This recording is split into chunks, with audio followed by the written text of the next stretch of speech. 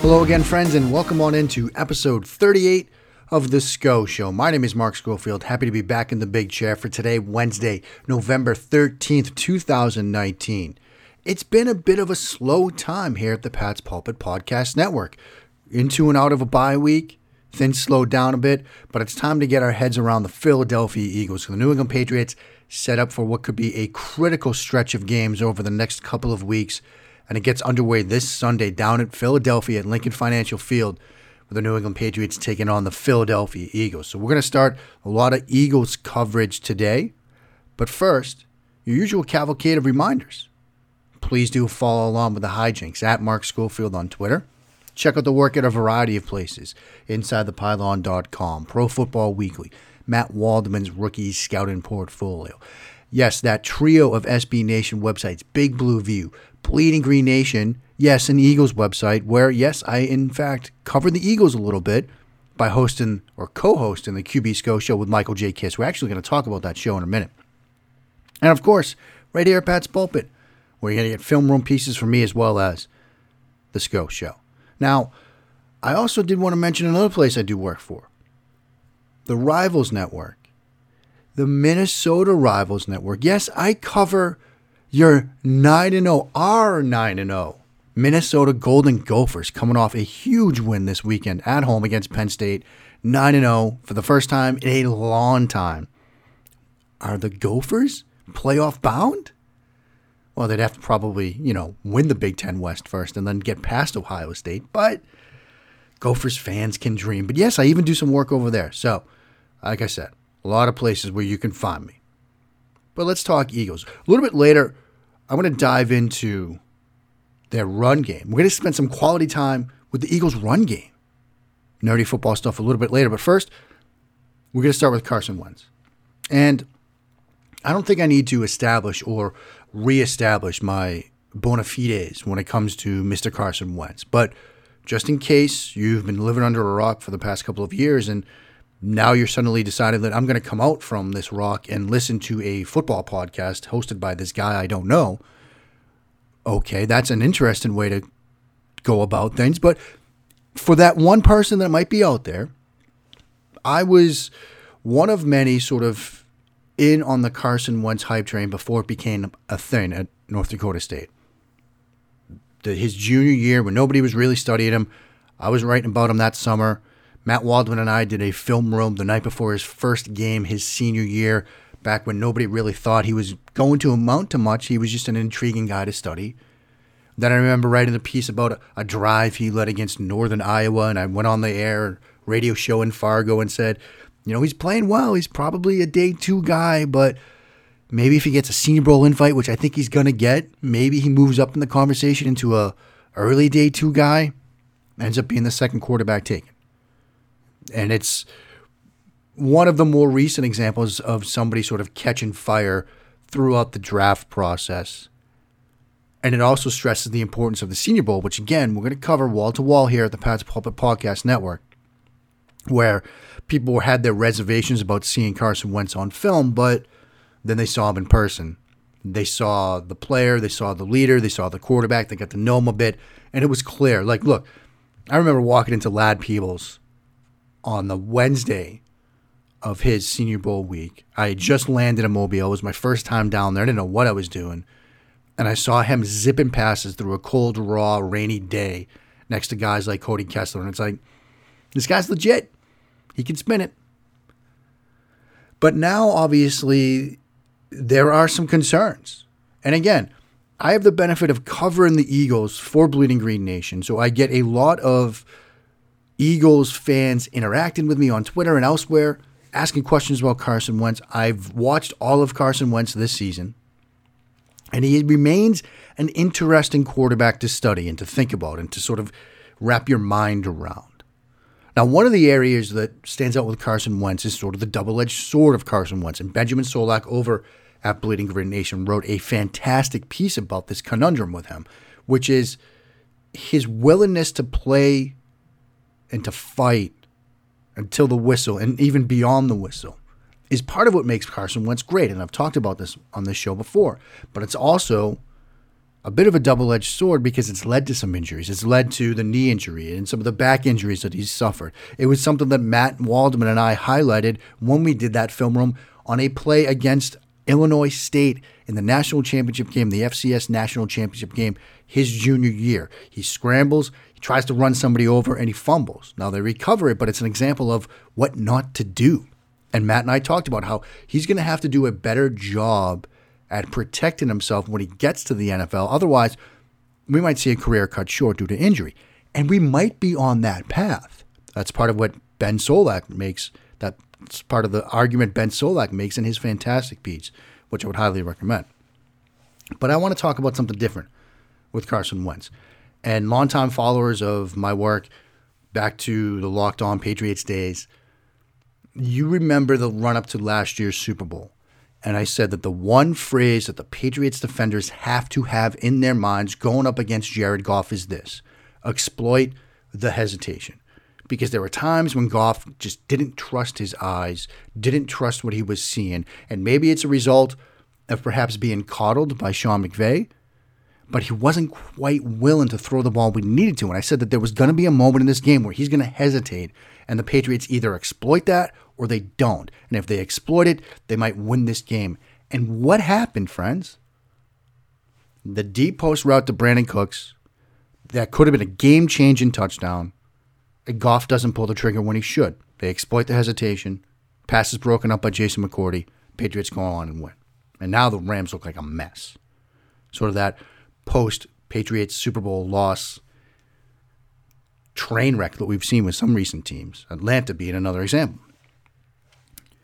There's a similar opportunity in front of the Patriots defense this week, but it comes from a different place.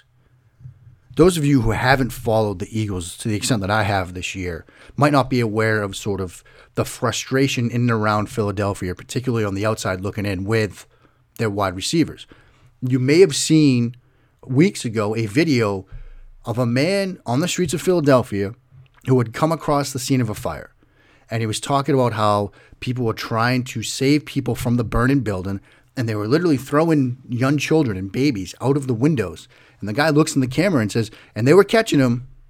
And then he looks back at the camera and says, unlike Aguilar. That's the extent to which the frustration with the Eagles wide receiver room has sort of permeated into and around Philadelphia. And it's also got into the head of Carson Wentz a bit. A couple weeks ago on the QB SCO show, Michael Kist and I talked about the Haas concept. Familiar territory for most of you. And it's something that is in the Eagles playbook. I actually did a video over at Bleeding Green Nation that I'll tweet out again, breaking it down. And one of the things that we got into was answering a question we had asked the week prior, because we debated how we would see evidence that Wentz is starting to see doubt in his receivers and how we would start to see that creep into his mind and reflect his play. And if you go back to their Sunday night game against the Dallas Cowboys, there is a play early in that game where they run Haas, and it's to the left side of the field where he's going to throw a hitch route to Alshon Jeffrey. And he double clutches it. And then he throws it late. It's off the mark. He gets hit. There's a roughing the passer penalty. But that right there, that play, is Carson Wentz hesitating, not trusting what he's seeing. And it stems from this sort of lack of confidence that he has right now in his receiving targets. He has been plagued by drops, missed opportunities, and that passing game has not been as good as it could be as a result. And yes, part of it is a failure by the receivers to execute, but now we've got doubt creeping into the mind of Carson Wentz, and he's starting to hesitate on plays when he needs to be getting the ball out quicker, and where we've sometimes seen him do that. In the video that I did, I highlighted him running Haas concepts where he's got no hesitation whatsoever. But here, against Dallas, a couple weeks ago, you see that hesitation. Now, he fixed it a couple weeks ago against the Bills. They went into New Era Field and they beat Buffalo, and you saw a bit more decisiveness from Carson Wentz. But then they had some drops again against Chicago. And now they've had their bye, and they've had 2 weeks to sort of think about it. And so there might be another instance, another opportunity for the New England Patriots and their vaunted defense to exploit the hesitation from a young quarterback, a quarterback who was drafted one pick behind Jared Goff, who they beat in last year's Super Bowl. Now, while the hesitation may come from a different place, the result is the same. The ball doesn't come out when it needs to. The ball doesn't come out when it should. And it matters. How do we know it matters? Think back to the New England's game against Buffalo this year. And what the Patriots defenders were saying in the wake of that game. They were asked, why did Buffalo's offense seem to have more success with Matt Barkley on the field? And what did they say? Because the ball was coming out quicker. It was coming out when it should. And when that happens, it can be sometimes tough to defend route concepts, even things you're familiar with covering, like the Haas concept that the Patriots defense has probably seen 8 million times, thanks to training camp. And even though you might have the better talent in your secondary versus their receivers, if the ball is coming out when it should, it's sometimes very difficult to defend that. Will the ball come out when it should on Sunday afternoon? That remains to be seen. Up next, some quality time with me, you, and the Eagles run game. That's ahead on episode 38 of The SCO Show. Mark Schofield back with you now on episode 38 of The SCO Show. Going to spend some quality time now with you, me, and the Eagles running game. A little bit later this week, we'll have Michael Kist on to talk about the Eagles. But for now, let's talk about their run game. And it's an area of concern, let's be honest, because in the wake of New England's loss at Baltimore, we are wondering, as a fan base, where is this run defense? Is what we saw from Baltimore just an anomaly? Are they just a unique Russian attack that is going to be difficult to defend for any team? But when you get back to a more standard ground game, the defense is going to step up. What are we going to see Sunday? And so there's a piece going up, a companion piece to this podcast over at Pat's Pulpit on Wednesday, where I break down the things that they do well in the ground. And I do want to start on unfamiliar territory for me, but with the interior of the offensive line, particularly center Jason Kelce and right guard Brandon Brooks, who they just re-signed to a new deal. These guys are fantastic. And writing about the Eagles ground game, as I've done now for a couple of different places, I often wonder if I should just drop everything and really just focus on Jason Kelce in the interior, because he is fantastic. And he and Brandon Brooks in particular work so well together. And in the piece, you will see some examples of process and speed on the interior offensive line. You know, for example, they have a run against the Dallas Cowboys in the game we were just talking about, where they sprint Jordan Howard for a 16-yard gain. And it's all due to the process and speed, awareness, and quickness from Kelce and Brooks on the interior. Because the Cowboys, they put a shady nose tackle in the A-gap between the two of them, and then they blitz Jalen Smith, the linebacker, off-ball linebacker, right at the snap. But they read it perfectly. They block both defenders at the point of attack. They seal them off from Howard, and Howard is able to cut behind them into that crease for a 16-yard gain. And Kelce in particular is so effective at getting up to the second level of defenses. He works combination blocks extremely well.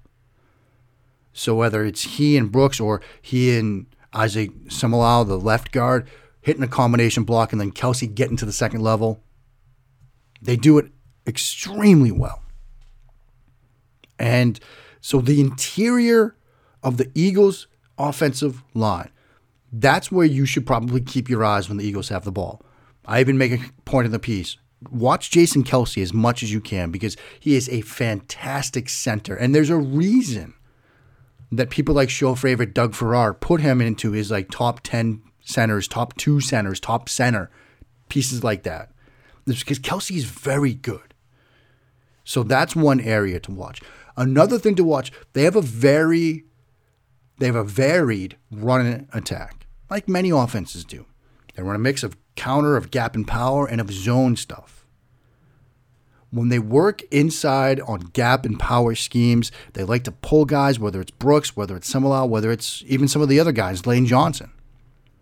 They're very effective at doing that. And both Howard and, yes, even Miles Sanders, their rookie running back out of Penn State, are showing tremendous trust in the guys in front of them, particularly Sanders, who's, again, getting used to running behind these guys. But in the piece that's going up over at Pat's Pulpit, you will see evidence of him reading blocks in front of him, deciphering the flow of the play, and making quick cuts that show incredible change of direction ability as well as field vision and awareness.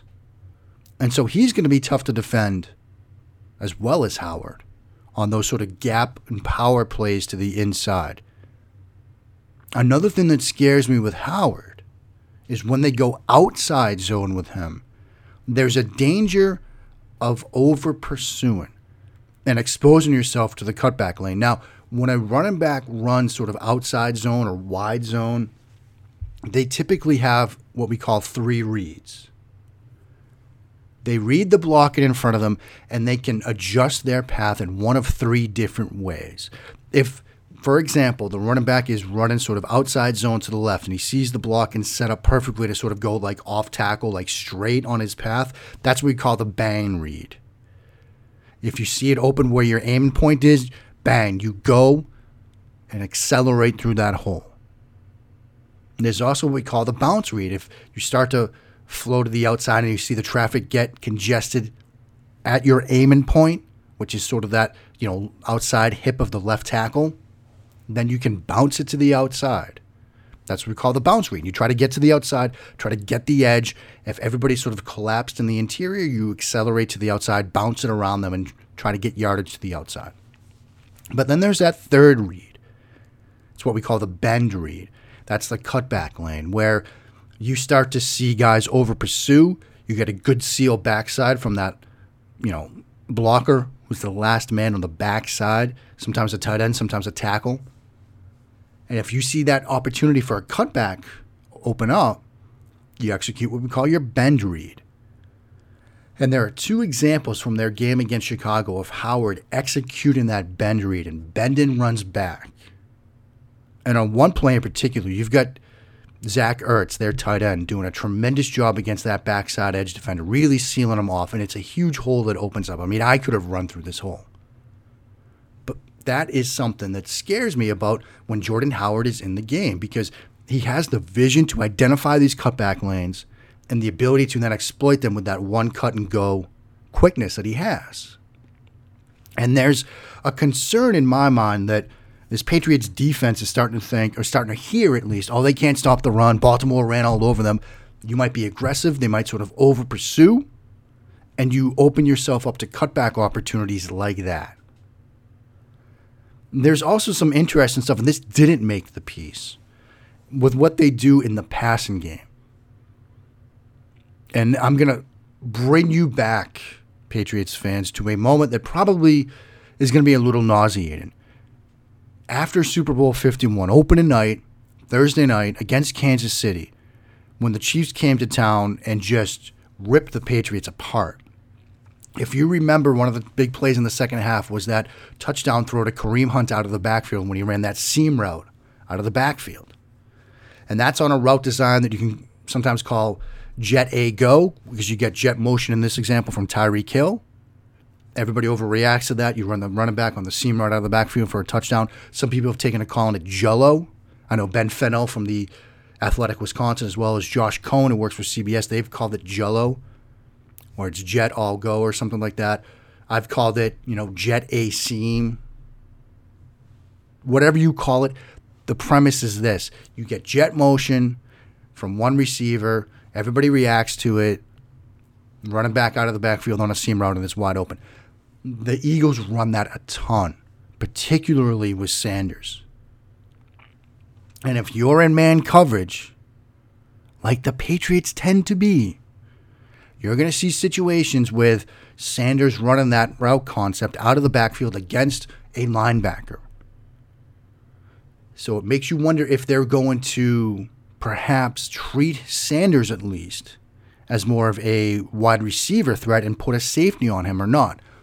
This sort of benefit to that, or the saving grace perhaps, is that the Eagles run a decent amount of 12 personnel. Matter of fact, they run 12 personnel 40% of the time. They've run it for 236 offensive plays this year. And that percentage, that 40 percentage, is more than any other team in the league.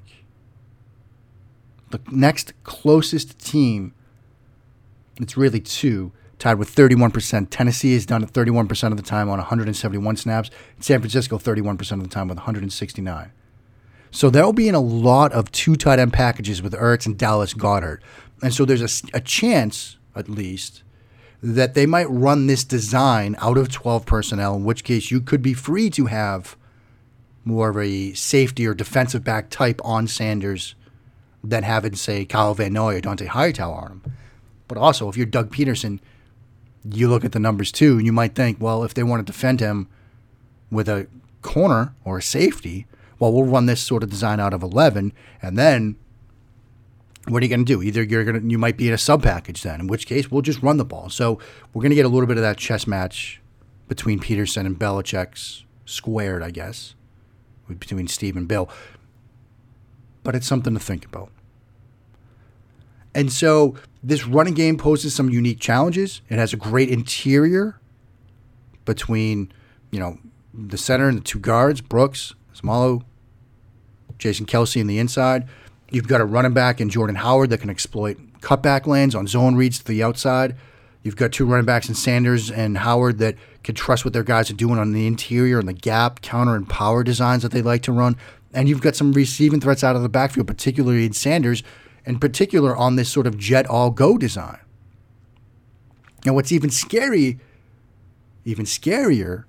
is a play I'll leave you with now against Buffalo, where they went with a two running back look, a pony look, with both Sanders and Howard in the backfield. And it's probably important to point out that, and I forgot this point a minute ago, when they run that sort of jet all-go, they sometimes do it with two backs in the backfield. And so that leads me to this play against Buffalo where they have the two backs in the backfield, but instead they run the ball. They hand it off to Sanders. The right guard washes down a defensive tackle. Left guard Isaac Seumalo takes care of another interior defender. Kelce gets to the second level immediately. Howard leads the way. Sanders hits it for a huge touchdown run. So they do a lot offensively. They do a lot of the run game. They do a lot with their running backs. And they run a lot of 12 personnel. They're going to pose some problems for the Patriots defense. I think we all know that. Whether the Patriots are ready to handle those problems remains to be seen. So that's a sort of look at the Eagles' offense. In tomorrow's show, I'm going to talk more about their defense, spend some quality time with Michael Kist. It's going to be a good week. Get you ready for this Eagles-Pats game. So that will do it for today. I will be back tomorrow. Until next time, friends, please keep on blessing that Patriots reign down in Foxborough.